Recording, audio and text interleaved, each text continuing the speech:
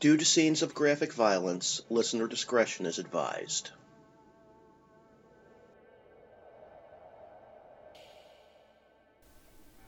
Do you really know the world surrounding you? Do you sometimes feel that other worlds seem to exist beneath the surface of space, time, and reality? Can you picture in your head a situation where all these worlds crash down around you? Can you touch the other side? These are the tales of the fantastical, the macabre, and the supernatural, boldly influenced in depth by the powers that were, the powers that are, and the powers that will be.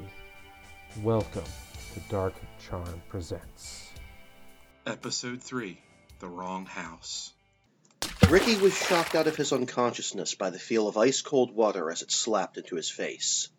He opened his eyes to see a young woman standing in front of him with a bucket in her hand. Hey there, Skippy! Wakey! Ricky was about to respond to her, but no words came out. His words were muffled. He looked at the woman and she shook her head. Oh, I'm sorry, I can't understand you. Maybe it's that duct tape I got over your mouth there. She was a slim woman who couldn't have been more than 17. She had short-cropped blonde hair and was very athletic in build. She was quite beautiful, but at this point Ricky had no idea what to think about all of this. He tried to take in his surroundings. He had been trying to rob this house. He needed money for gambling debts, so had been trying to get what he needed by robbing unsuspecting houses in better neighborhoods. He realized just how severe his situation was when he looked down at his body. He was duct-taped to a large wooden chair. She put down the bucket and put her hands on her hips. Are you comfy? Ricky struggled against his bonds and yelled at her, but it just came out as a muffled mess. I'll just go ahead and take that as a yes. The woman pointed to her television nearby. Do you, recognize this movie at all? Ricky closed his eyes, but knew that the police most likely were coming soon, so he didn't mind the young woman's diatribe. He finally looked at the television. The movie was something he had seen before, Stephen King's Misery. His eyes widened as she nodded. Remember what happened to James Caan's character, Paul? Good old Paul. Well, Annie Wilkes never wanted him to leave, and he wasn't going to leave. And you're in the same situation. You see that cinder block strapped to your ankles, huh? His muffled complaints fell on deaf ears. She sat on a chair near him. He noticed that there was a sledgehammer.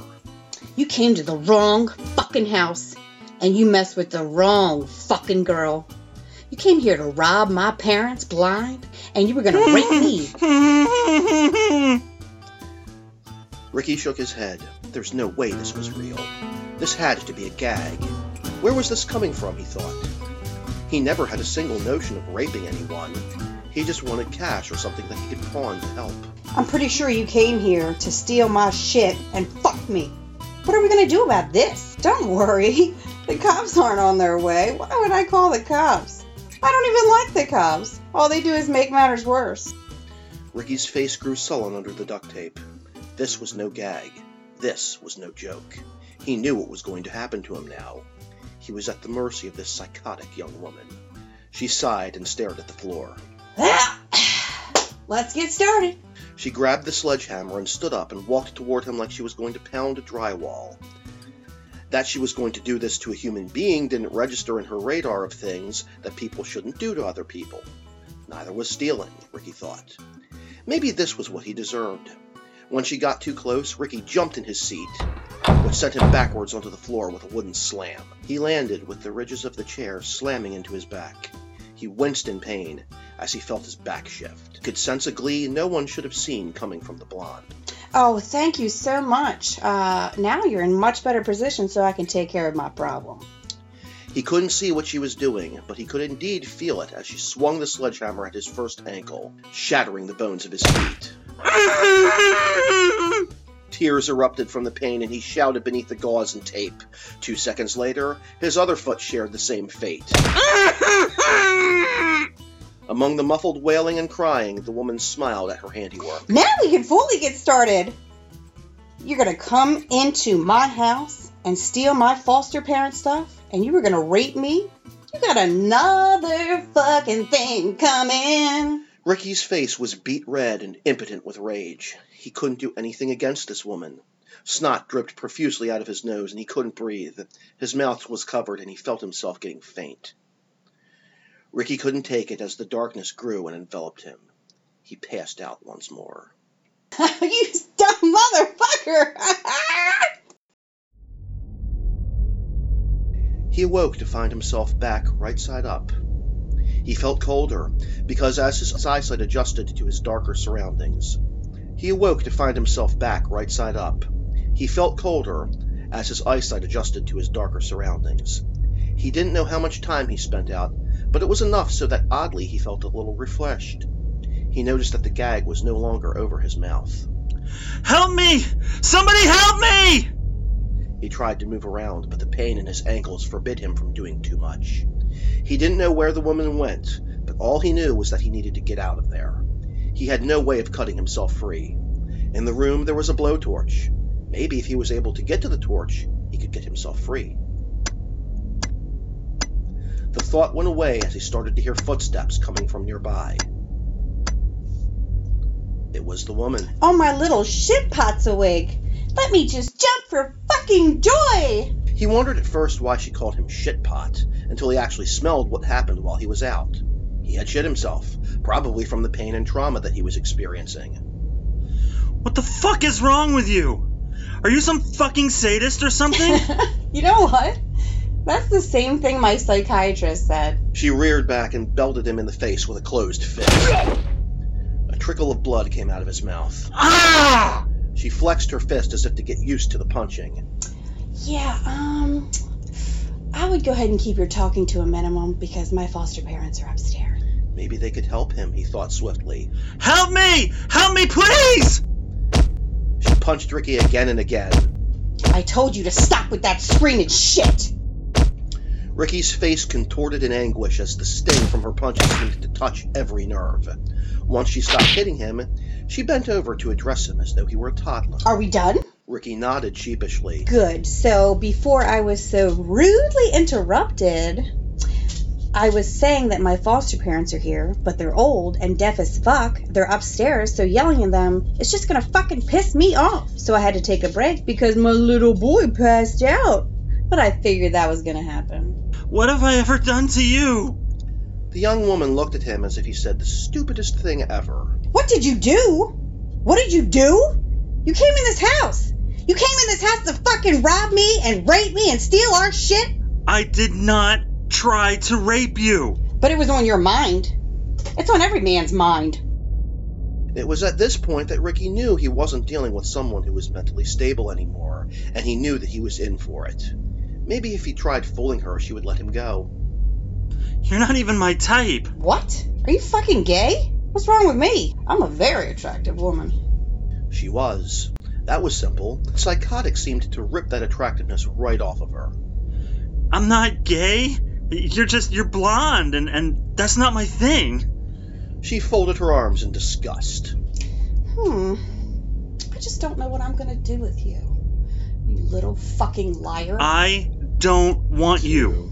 Why the hell would I want you? You just broke my ankles, and you've made your fucking point. So, why don't you just let me go, and I promise I won't rob anyone ever again. In fact, just call the police. Turn my ass into them. She paced the floor listening to him as if in a psychotic episode. I know I did, and I am so sorry. Sorry, yeah, I heard that line before, many fucking times in my life. Ricky stared at the young woman. What trauma did this girl go through to make her turn into this predator? She could have been a happy woman. Finally, he just asked her. What happened to make you this way? She stopped pacing and gave him an icy cold stare. Why would you give a shit anyway? What do you care? Look at me. What do you think? Considering I'm your prisoner, I think I should know. She sighed and pulled a pair of needle-nosed pliers out from her back pocket. Well, I'll tell you what. What happened to me will never happen again. A glossy-eyed response came from her. You came in. It was as if she fell into a trance. She grabbed one of his fingernails with the pliers. No, God, please, no! He screamed in agony as she ripped it off of him. Blood gushed from the now gaping wound as Ricky watched a fountain of red liquid stream onto the chair and then to the cold cement floor. Ooh, buckle up, asshole. Your night is just getting started.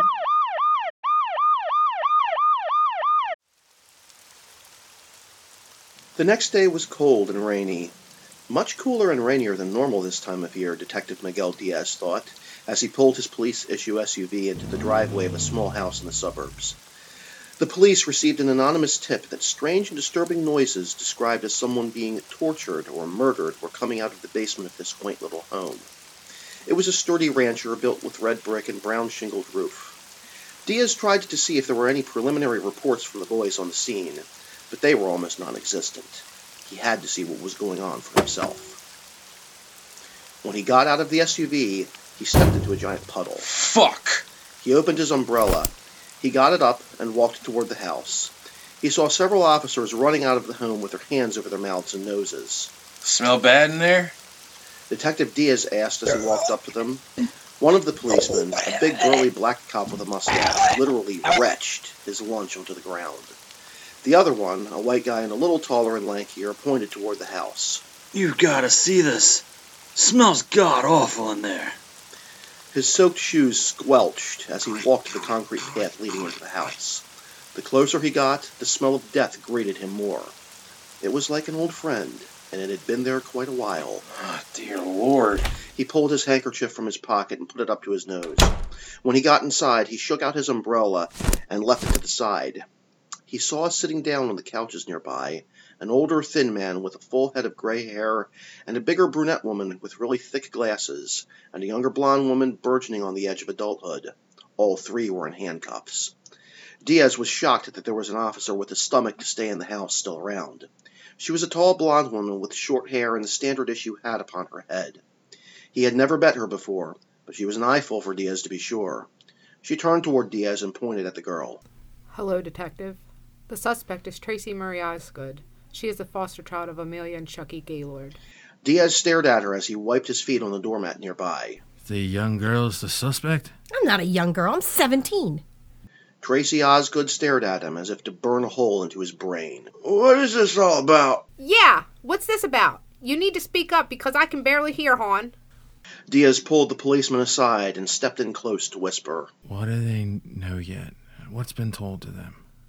Only what I have told them. They haven't gone downstairs yet. Diaz looked at her incredulously. Really? They can't smell this? I guess they're nose blind to it, Detective. Diaz pulled a pair of neoprene gloves out of his pocket. He pulled them over his hands and walked into the kitchen to where the smell got even stronger. He wasn't going to bother talking to them until he has gotten the lay of the land down in the basement. Oh, God. Diaz gagged as he opened the door of the basement and walked down the wooden flight of stairs. They creaked and moaned, but they were sturdy and held his weight. When he got to the basement floor, he pulled a flashlight from his gun belt to give it extra illumination. The ambience was shabby in that the light bulb dangling from the ceiling was on its last legs. Diaz was hit from all angles by the stench, but followed what he could to a room downstairs. As he entered the room, his eyes began to adjust to what was there. His flashlight focused on the floor when he saw two human bodies in various forms of decay sprawled on the concrete, one male and one female. They were stripped of all clothing and had all manner of injuries inflicted upon them. Just exactly what type and how they died would have to wait for later for the autopsies. The police officer called to him from upstairs. Hey, Detective, you might want to see the other room. We actually have an ID on the third victim. Third victim? Diaz carefully walked into the next room. The room was bland, ordinary. It could have been used at some point as an office or bedroom, but was stripped bare except sheetrock walls. Inside the room was a man who was duct-taped to a cracked wooden chair. His clothes were burned off, and he noticed residue from a blowtorch on his skin. The victim's fingernails, all 10, were ripped off of his hands. His blood had seeped into the very wood of the chair. His face was battered and bruised. Both of his teeth were gone. He had been fish-hooked on both sides of his mouth, and gouges deepened into his cheeks. It reminded Diaz of the Joker from The Dark Knight. Diaz bent over and saw that the corpse's ankles were broken, shattered to pieces.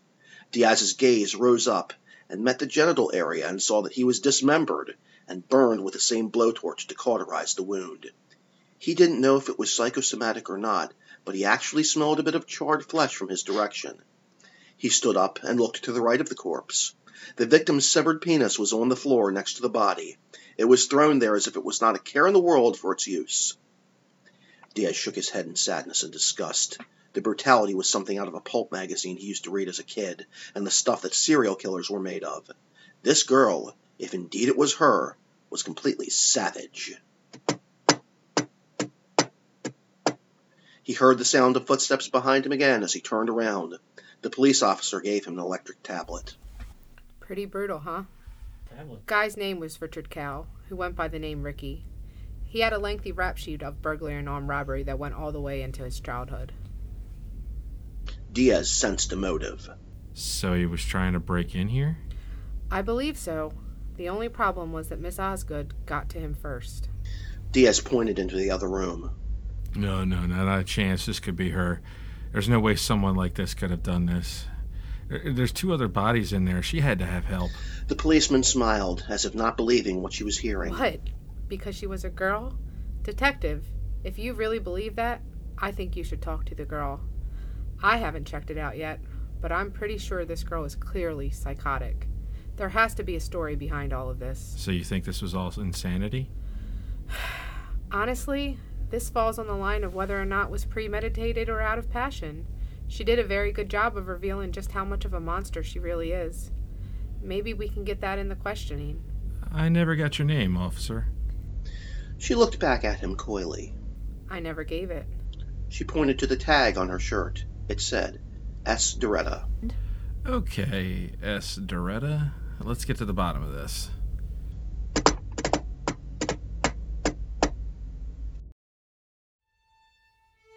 Hours later, Detective Diaz had brought the Gaylords and their foster child to the police station.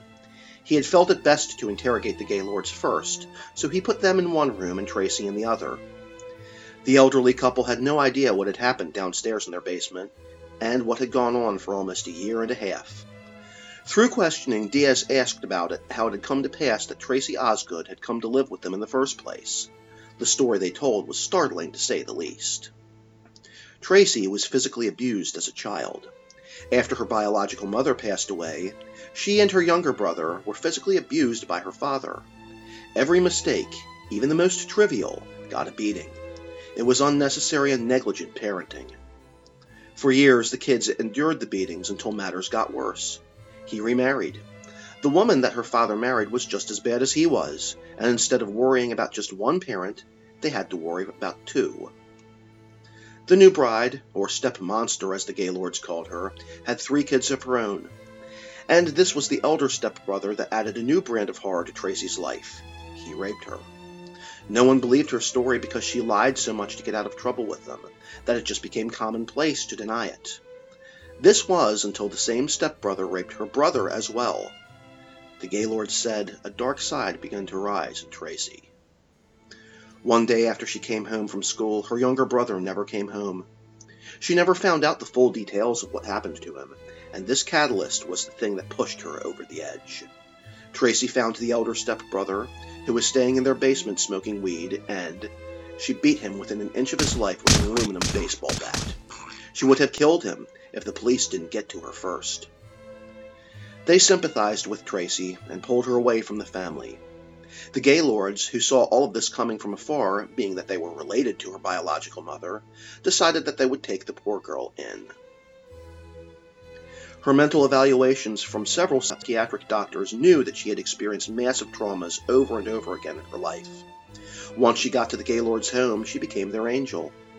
Anything that they needed, she helped provide. It wasn't long after that Tracy's mood changed. They didn't know what caused it, but she became moody.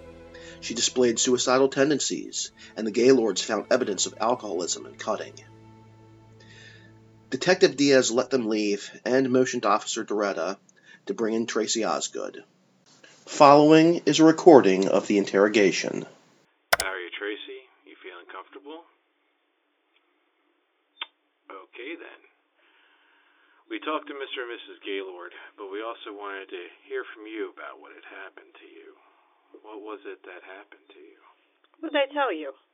That I was abused as a child? That I almost beat my rapist to death? Yes, and they also mentioned your brother, the one that went missing. Do you want to talk about him? Nope. Why not? My brother's none of your fucking business. I think in this situation is a matter of extreme importance, Miss Osgood. It was what threw you over the edge. You're so naive. Come again? You really think that my brother disappearing was what threw me over the edge? I was already here! He found a way out, and I'm glad he did. But we have no record of where he would be. He's been missing for 2 years. That tale that I didn't know where he was or what happened is bullshit. Why would I inform my abusers where the most precious thing in my life is located? You think I'd compromise his safety? You better think again. I'm not a fucking snitch. Snitches get stitches, bitches. But is he safe? He better be. And don't give me that line about needing to know for his welfare. Welfare didn't do jack shit for us when we needed them. They sided with my father and that piece of shit stepmother of mine. Hell, even our church didn't bother to dig in the details of our life. They just saw us as this perfect little intact family, and the fuckers got money together for this mission to Romania fund. There was poor people in our congregation who really could have used that money. We had no food, we had nothing. More than those fucks in Romania. Who were the corpses in the other room in the basement? Ha ha ha! You couldn't go through your little bag of cop tricks to find that out. It's obvious. They're your elder stepbrother and stepmother? Close, but no cigar, detective. But I'll give you a hint. They deserved every fucking bit of what they got. And what about Ricky Cal? Did he deserve it? Oh, yeah, he did. He planned on robbing my foster parents and fucking raping me. Do you know if he planned on raping you? I can understand justice, Miss Osgood, but why did you do that in that way? Can't answer me on this, can you? I could, but I don't think that would really matter in this situation. I wouldn't know about that. Justice doesn't come from the police. That's enough, Detective Diaz. Why? What's the matter, Captain? State's attorney has issued a full mental evaluation of Miss Osgood. All interrogations are to cease until it's done. It was hard for him to admit, but this case frightened Diaz to the core. Was this girl insane? A monster? These questions ran through his brain. He couldn't sleep because her eyes were haunting. It felt like looking into the eyes of a cobra, a stone-cold predator, the most animalistic human he could possibly ever encounter. Would all the abuse she had been through be enough to turn any person insane? Would it be enough to transform a sweet girl into a savage beast for the sake of survival? She knew exactly what she was doing, and he didn't buy the crazy talk. She was an instrument of death. But the questions kept coming back. Could all those abuses create this young woman? Diaz was not a psychiatrist, so he didn't know. But time and the mental evaluation would tell. Several days later, Diaz got a phone call from Officer Doretta. She told him that Osgood was released from jail and sent to a psychiatric facility. They found out where she stood on the insanity plea. She was deemed mentally ill by the state, and Diaz was asked to show up for the sentencing. The judge, who had been there long past his prime as far as Diaz was concerned, banged his gavel to get order in the court. Order in the court. In the case of Tracy Osgood versus State of Maryland, the jury has found the defendant guilty by reason of insanity. She is to be remanded to Shepherd Pratt Medical Facility, where she can get the care she needs. Court is adjourned. It was a cop-out for the judge. He was always too lenient on those deemed mentally unstable. Diaz locked eyes with Tracy Osgood. What he saw horrified him, as a sharp grin came to her. It mocked him and the justice system. It also mocked the people she killed. She knew what she was doing, and she was able to fake it. Before Diaz knew it, the people started to scream and disperse in panicked fashion. Diaz wondered what was going on until he saw blood trickle down the face of Tracy Osgood. Her soul left her body as she fell over the partition gate and slammed to the floor. Diaz saw that predatorial gleam exit her eyes. Several policemen grabbed Diaz and got him to the floor. It was then that he realized he had pulled his pistol from his gun belt and shot Tracy Osgood in the forehead. He didn't even know he was doing it until it was too late. Maybe she was right, Diaz thought. Maybe justice didn't come from cops. The end. Dark Charm presents The Wrong House is a presentation of Dark Charm Media 2019. In the cast you've heard, the Gatekeeper and Shucky Gaylord, played by Daniel McCloskey. Tracy Osgood, played by Stacey Atwell. Ricky Cowell, Cop 1, and Captain Rosario, played by Robert Hunter. Officer Doretta, Amelia Gaylord, played by Katie Goss. And Miguel Diaz, the judge, played by Danny Atwell. All rights reserved. Stay tuned for the next episode.